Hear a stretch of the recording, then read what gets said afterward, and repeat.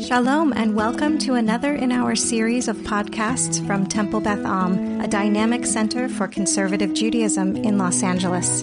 This is a recording of a Shabbat teaching by Rabbi Adam Kligfeld. We're going to go deep into a verse that I'm sure many of you have studied many times before. You might even know the initial midrash we're going to share, but we're going to go do like midrashic work on the midrash. The pasuk is the verse about Rivka's pregnancy. Right, she's barren, as her mother-in-law Sarah was. She pleads to God, or actually Isaac pleads to God on her behalf. God remembers her, and she goes from having no children in her womb to 2 children in her womb. They were twins in her belly. It's unclear if the Torah wants us to know that they were twins in her belly, or wants us to think that she knew. Right, I'm sure the ultrasound technology was very, very rudimentary back then, so we may have knowledge that she did not have, and that's significant, except that the midrash, as we're about to read, imagines that she was aware that there was something happening in her belly that was not normal, and she was aware of a duality. Okay, and let's remember that duality, because the duality can be related to 2 different human beings or dual urges inside the same human being. Everyone has the sheets? Habanim bekirba. The boys rotsates, I'm going to untranslate that, in her innards, right? Rotsates can mean a lot of different things. It's translated here as struggled. It could be grappled. It could be like wrestled. We're not sure exactly the way the verse wants us to understand it, but it's whatever it is, it's a lot of movement, and it's uncomfortable for her because she feels it. She feels it so much that she takes us, depending on our understanding of the next phrase, to a place of existential wonder and morose feelings. Vatomer imken, and she said, if so the pshat seems to suggest that if so is related to the vayirotzetsuha benim bekirba. If it's going to be like this, if my pregnancy is going to be like this, and if this kind of portends something about what their births are going to be, lama ze anochi. A lot of ways of translating that. The simplest says, why am I? When someone says, why am I, what are they really asking? Why am I alive? And what's the unspoken part of that? I'm not sure I want to be alive. Right? If someone says, why am I alive? They're either asking, what's the purpose of life? Or it's an important question. Doesn't seem to be what she's saying here. It's not a what's the purpose of life version of why am I alive. It's like, oh my God, why should I be alive through this? This is intolerable. Vatelech, she goes, lidrosh et Adonai. It's such an interesting phrase. We're not going to focus on that on this, but in and of itself is an interesting phrase. Lidrosh means to search. Midrash at the core is from the root darash, which means to search, to seek out a deeper meaning of something. But she's the et in biblical Hebrew can be a direct object, and it can also be with. So it could be that she went to seek out with God, meaning to seek out answers with God, from God, or she went to seek out God, right? And in modern Hebrew, the et is only a direct object. In biblical Hebrew, the et can also mean with, okay? So that's some of the possibilities of what the verse means. Before we look at Rashi, who quotes a midrash, some of you may know, any questions or comments on the verse itself? Anything that jumps out at the verse? Okay, so I'm going to repeat for those who are on Zoom. Marshall's asking, what's the zeh in lama zeh anochi? What are the possibilities of what zeh could be? Because zeh means this. What are the possibilities of what the antecedent to zeh is? I think the word ma'avak means to struggle. That would make sense to me only because it's masculine tense, masculine gender. So the zeh is masculine, so whatever zeh is referring to is masculine. So Marshall is suggesting the word ma'avak, the struggle, or any singular masculine noun that might refer to her experience in the belly. But presumably the zeh is what we just learned about, the experience of her being pregnant with these 2. Any other comments, questions on the verse itself? Okay. This is Rashi. Rashi's quoting a midrash.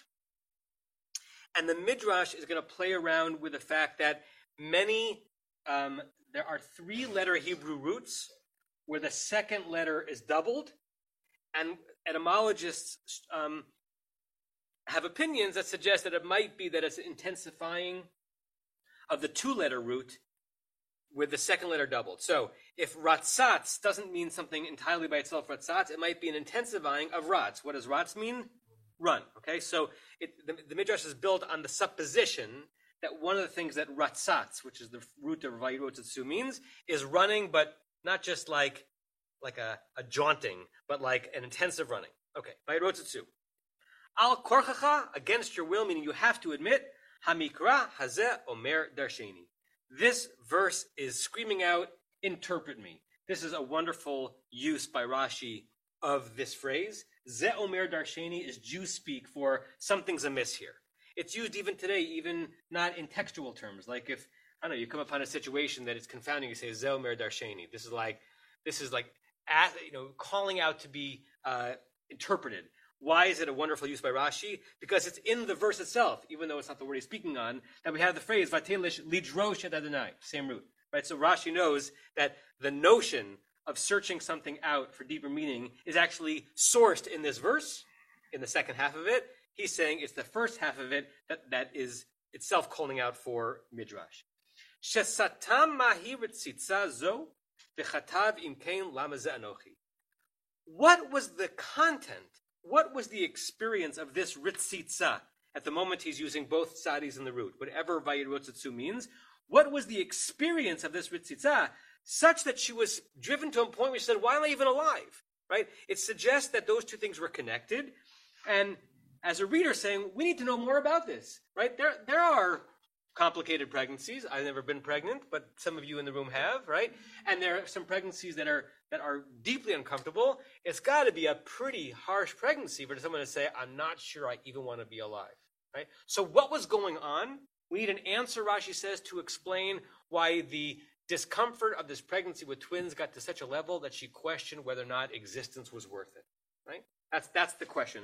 By the way, Rashi, interestingly, those of you in my Rashi class on Wednesdays know this, oftentimes Rashi does not ask the question. He just gives you the answer. And you have to divine the question backwards. Here, he's telling you what the question is. The question is, what could have been so problematic about her experience of the pregnancy, the ritzitza, such that she would ask such an existential question? Rabotenu darshu l'shon ritzah. The rabbis drashed it out as if ratzatz is the language of ratz or ritzah, running.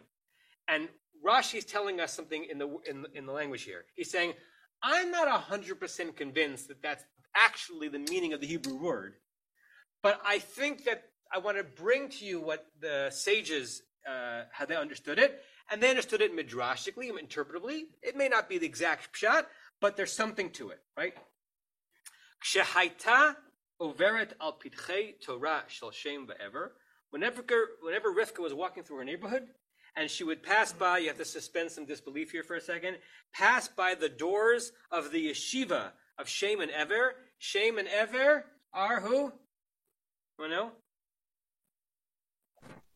Aren't they Noach's? Okay, so Shem is one of Noach's descendants, Shem, Cham, v'Yafet, and a further descendant later on was Ever. Ever is probably the word from which we get Ivri, a Hebrew, is a descendant of Ever, and there is a expansive, midrashic, imaginative understanding that these descendants of Noach, before Avraham, not only before Sinai and Moshe, before Avraham, what did? They established yeshivas. They were yeshivas where Torah was studied, and the Shulchan Aruch was studied, and the 20th century Mishnah Berurah was studied. They studied it all, right? And inside the midrashic imagination, this is not strange. This is, of course, so what else would they have been doing? Either they were engaging in idolatry. No, some people in that generation were already studying pre-Torah. Whenever Rivka would walk by the houses of the many ancient pre-Abrahamic yeshivot, sorry, not pre-Abrahamic, what am I talking about? Well, right, they were established pre-Abraham, but in this generation they're post-Abraham. Yaakov, one of the babies to be born, Ratz, would run from the root Vayirotzatsu, Umefarches, and would kind of squirm, let's say, to come out. The image being infant fetus Yaakov had such a sense of Torah that whenever his mother would walk by a yeshiva, he would say, I want to be born now, I want to study Torah now. I'm coming out right now, I want to be a student in this yeshiva. That's my goal in life, right? There's obviously, we're in the realm of symbolism here. It's somewhat fanciful, somewhat laughable symbolism, but serious symbolism, that she had two babies, one of whom before birth was destined to be a yid, to study text. Overet al petach avodat elilim, and whenever she would walk by palaces of idolatry, Esav mefarches, let's say, Esav, the other one, would squirm and try to emerge. Remember that in the rabbinic imagination, Esav equals Edom equals Rome equals Christianity. It's one association, right? Whether or not that's fair historically, right? The Romans were considered to be the descendants of the kingdom of Edom. Edom descended from Esav. So first, it represents idolatry, the idolatry of the Romans. It represents the suppression of Jewish expression, and then eventually supplanted by Christianity when Christianity took over the Holy Roman Empire. That's all built in to the rabbinic imagination if you're thinking about this in the 3rd, 4th, 5th century CE, and certainly Rashi, right? Rashi living in the 11th century in the era of the Crusades. To him, Esav are the Crusaders. Esav are the Christian marauders who might say they're monotheists, but to the medieval Jews they were not. They are their own, this generations of idolaters. They all descended from Esav. Esav bad, Yaakov good, and it started in utero. Okay. So the reason I brought that midrash is because you needed to understand the next one. We're understanding that she was experiencing this internal struggle in her womb with the next generation already fighting about what the true path in life ought to be. Okay. On Lidrosh et Adonai, which is the Rashi on the next comment of the verse, next part of the verse, that she went to seek out God. Why? According to Rashi, this is source 3. Shiagidla ma tehe besofa. That God would tell her, or that someone would tell her, what would be, if you literally translate it, in her end. Besofa, besof shala. What would be the end of her? So now I'm asking you, what do you think Rashi is saying? What do you think Rashi is saying, the verse is saying, when Rashi says that she went to this oracle so that God would tell her what would be her end, how it all would end? What do you think he's saying? What information was she trying to learn?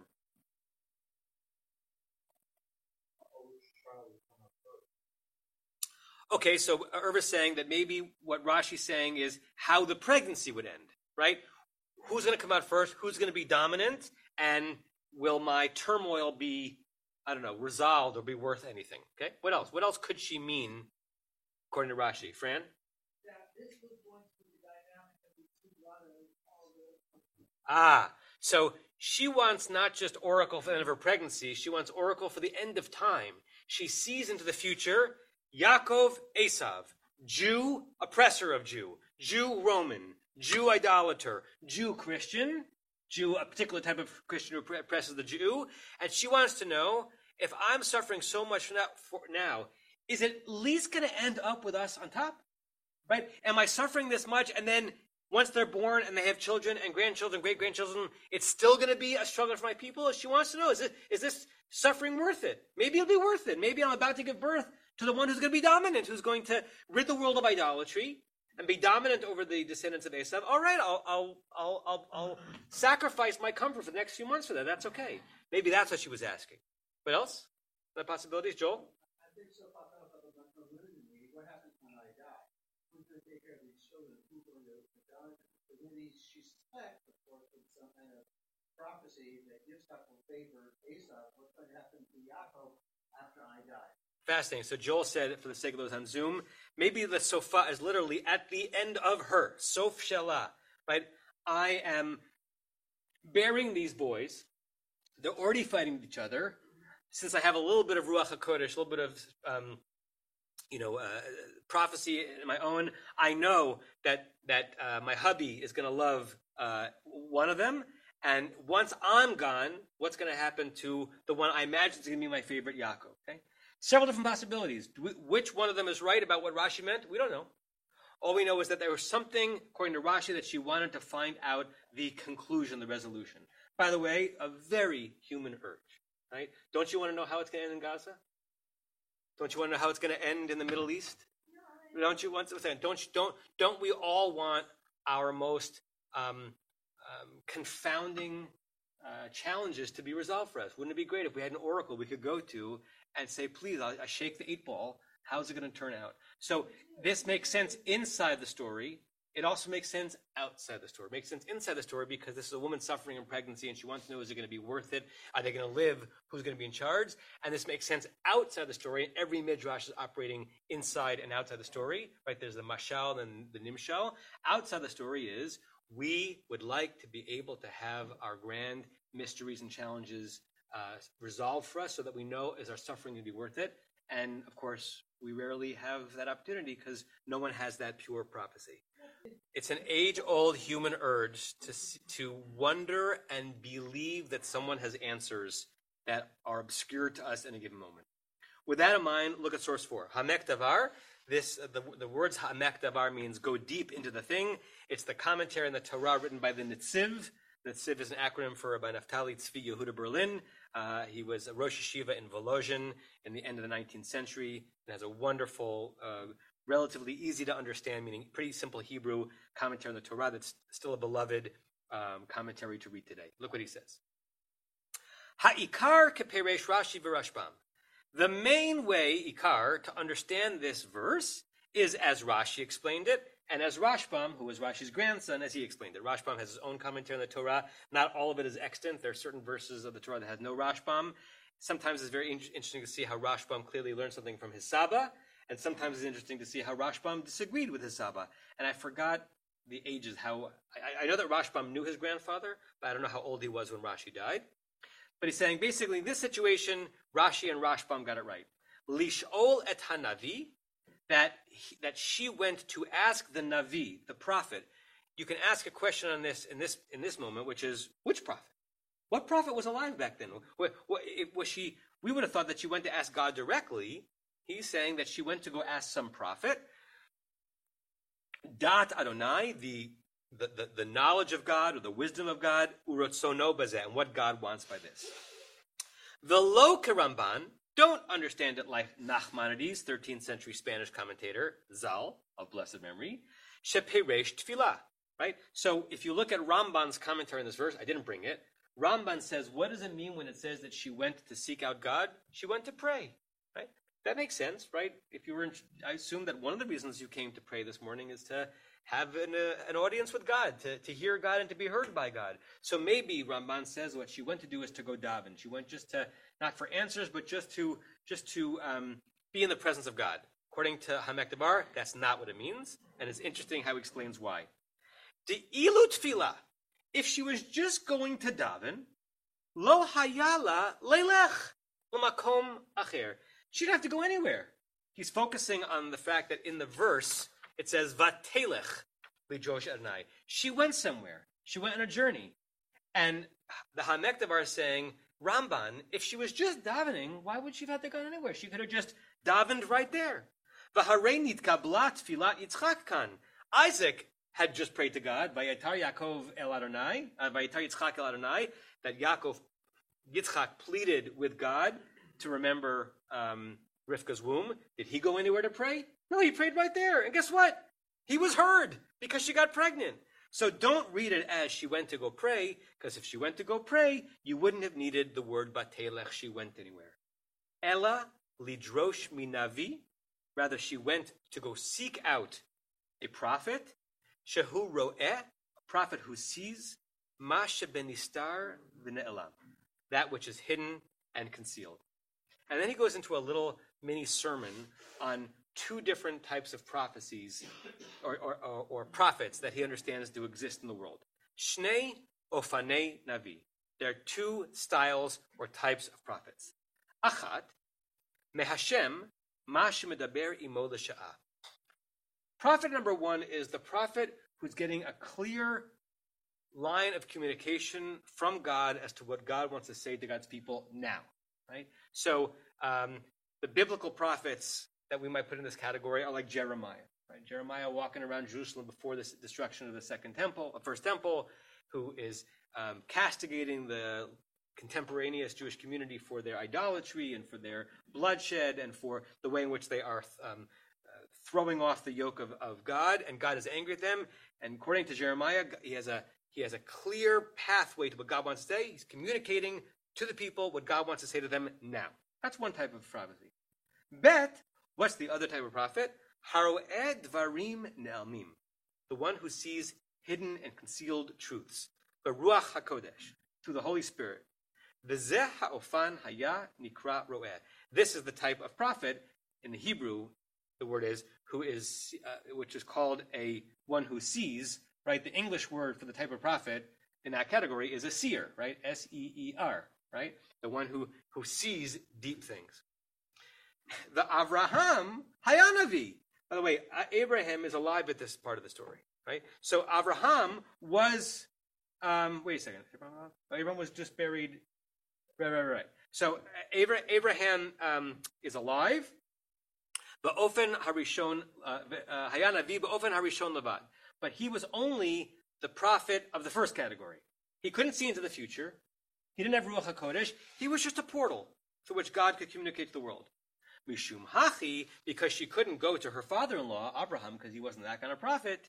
Halacha ladam gadol. She went to some other great man. Interesting that the Netziv is trying to imagine that there was another person in the generation of Abraham who was an even greater prophet, or at least a prophet of a different type.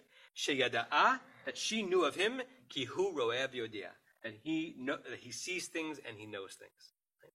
So if you boil down the Hamek Davar, into something concise, basically saying that she went to get her questions answered. She couldn't go to the type of prophet who only was delivering the word of God at that moment. She had to go to the type of prophet who could see into the future and resolve how things were going to turn out. Reactions to that? Yes, Fran. Common to have seers around, so you could kind of like a therapist, as it were. So tell me what's going to happen in my life, kind of thing. Right. So not necessarily a man greater than Abraham, but someone who is great in this particular regard. They're a specialist. A specialist prophet who can see into the future and resolve how things are going to turn out. But I'm not even sure a Navi, but more of a Ro'eh,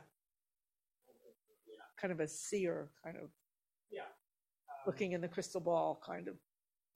Well, maybe. Anyway, here's your mic back. Well, hold it for a second. I have one here. So the crystal ball looker who can see how things are going to be in the future is not necessarily the classic biblical category of a Navi, right? We think of a Navi as a truth teller in this moment, right? The one who is communicating God's clearest instructions now, but she needed something else. She wanted to know how it was going to happen in the future, and even Avram couldn't tell her that. Anyone else in this section? Okay. Yes, Rebecca.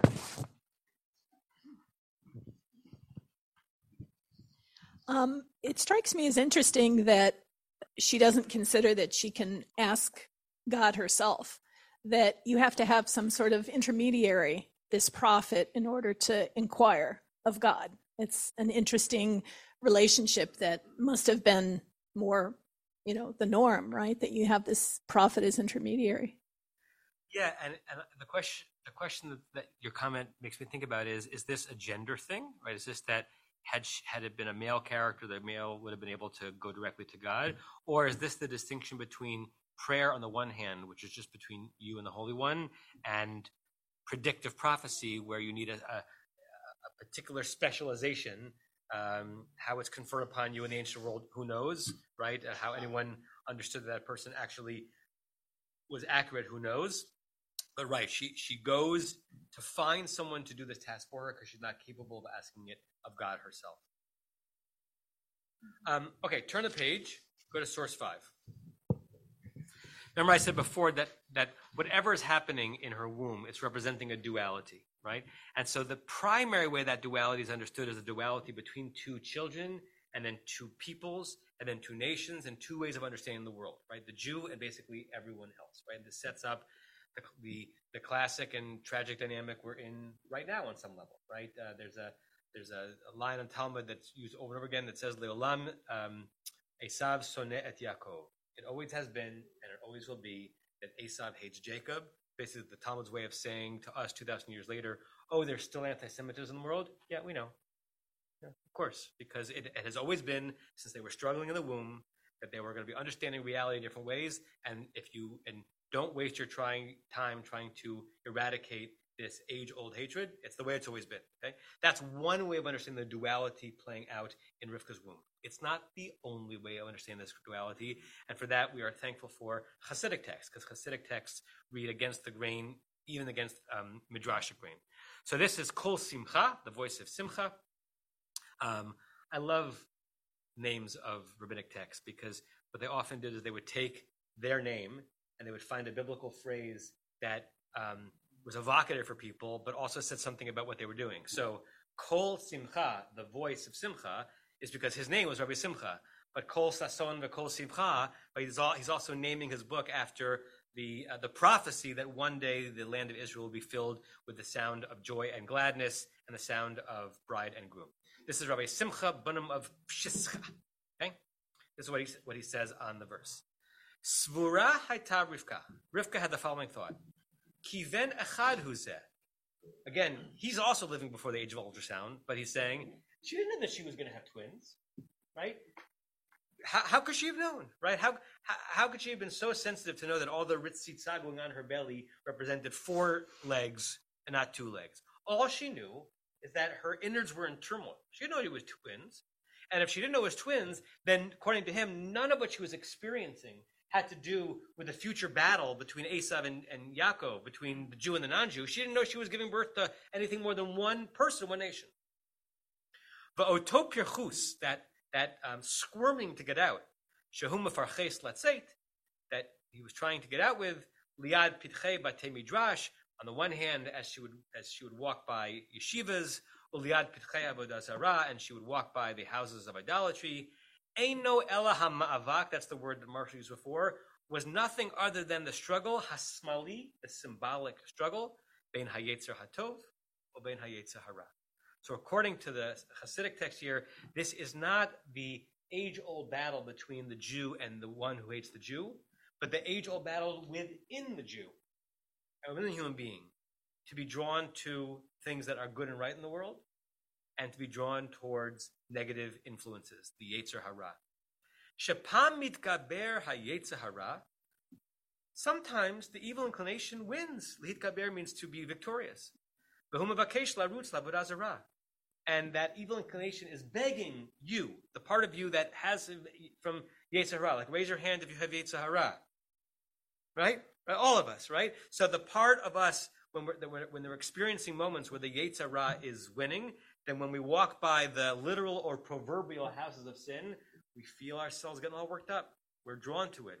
We have urges. We have base human urges and lurid urges and urges to sin, and they get excited when they have an opportunity to do so. That does happen. If we don't want to admit it, we're fooling ourselves and other people.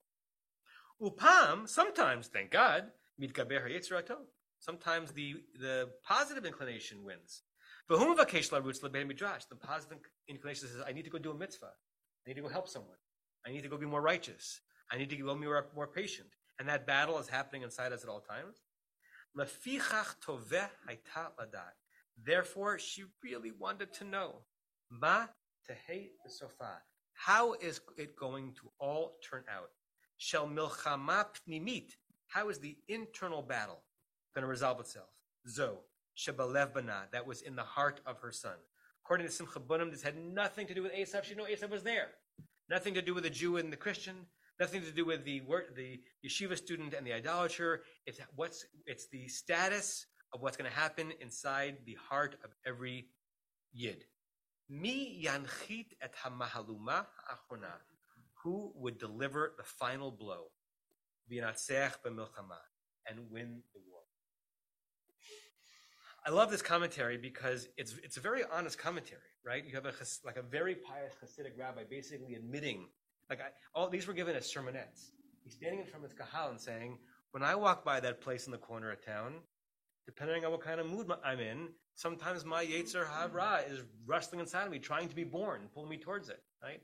And thank God, most of the time when I walk by the yeshiva, right, my Yetzer Hatov is welling up inside of me, and I go into that place instead. But I'd be lying to you, kahal, if I told you that I was never confronting and battling my Yetzer Hara. And the question that Rivka was wondering, the question that every Jew should wonder is, who is going to deliver the final blow and win the battle? And of course, it's entirely up to each and every one of us, right? So it's left as a question. And what Rivka was dealing with in pregnancy, or what she bequeathed by giving birth to Yaakov, is that every future descendant of Yaakov will be plagued and challenged and ultimately be ennobled by this very question. Whom am I allowed to win? How is this running going to end up?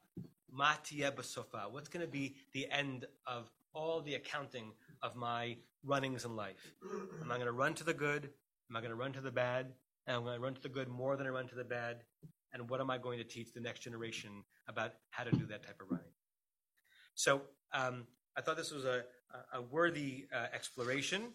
And when it says Vatelech lidrosh, and she went to seek out, of course, that's the very process that we're all in every single time we go to the text, to go deeper into it and to see which ways that the text can continue to challenge us in our spiritual and personal and religious lives today.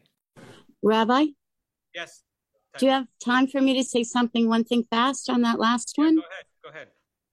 Because whenever I see his name, I think of the first thing I learned, which I think is the same one, which is the one who said, in one pocket, I have thing that says, I am but dust and ashes. And the other one, I have the note that says, the world was created for me. And to me, that illuminates the end, because you have to be someone who thinks the world is created for me in order to know that it's time and what that final decisive action would be. Yeah, that's a Hasidic teaching that was attributed to many different Hasidic masters, right? The utter humility of I'm nothing but dust of the earth, and the utter nobility of saying that God created the world just for me. You mean it's not just in this? I thought it was Simcha Bunim. No? It's attributed to Simcha Bunim. It's also attributed to Rabbi Nachman of Bratslav. It may be knowable who said it first. You have been listening to another in our series of podcasts from Temple Beth Am, a dynamic center for conservative Judaism in Los Angeles. If you enjoy these podcasts, we invite you to write a review on the Apple Podcast site or wherever you get your podcasts. For more information about Temple Beth Am Los Angeles, go to tbala.org.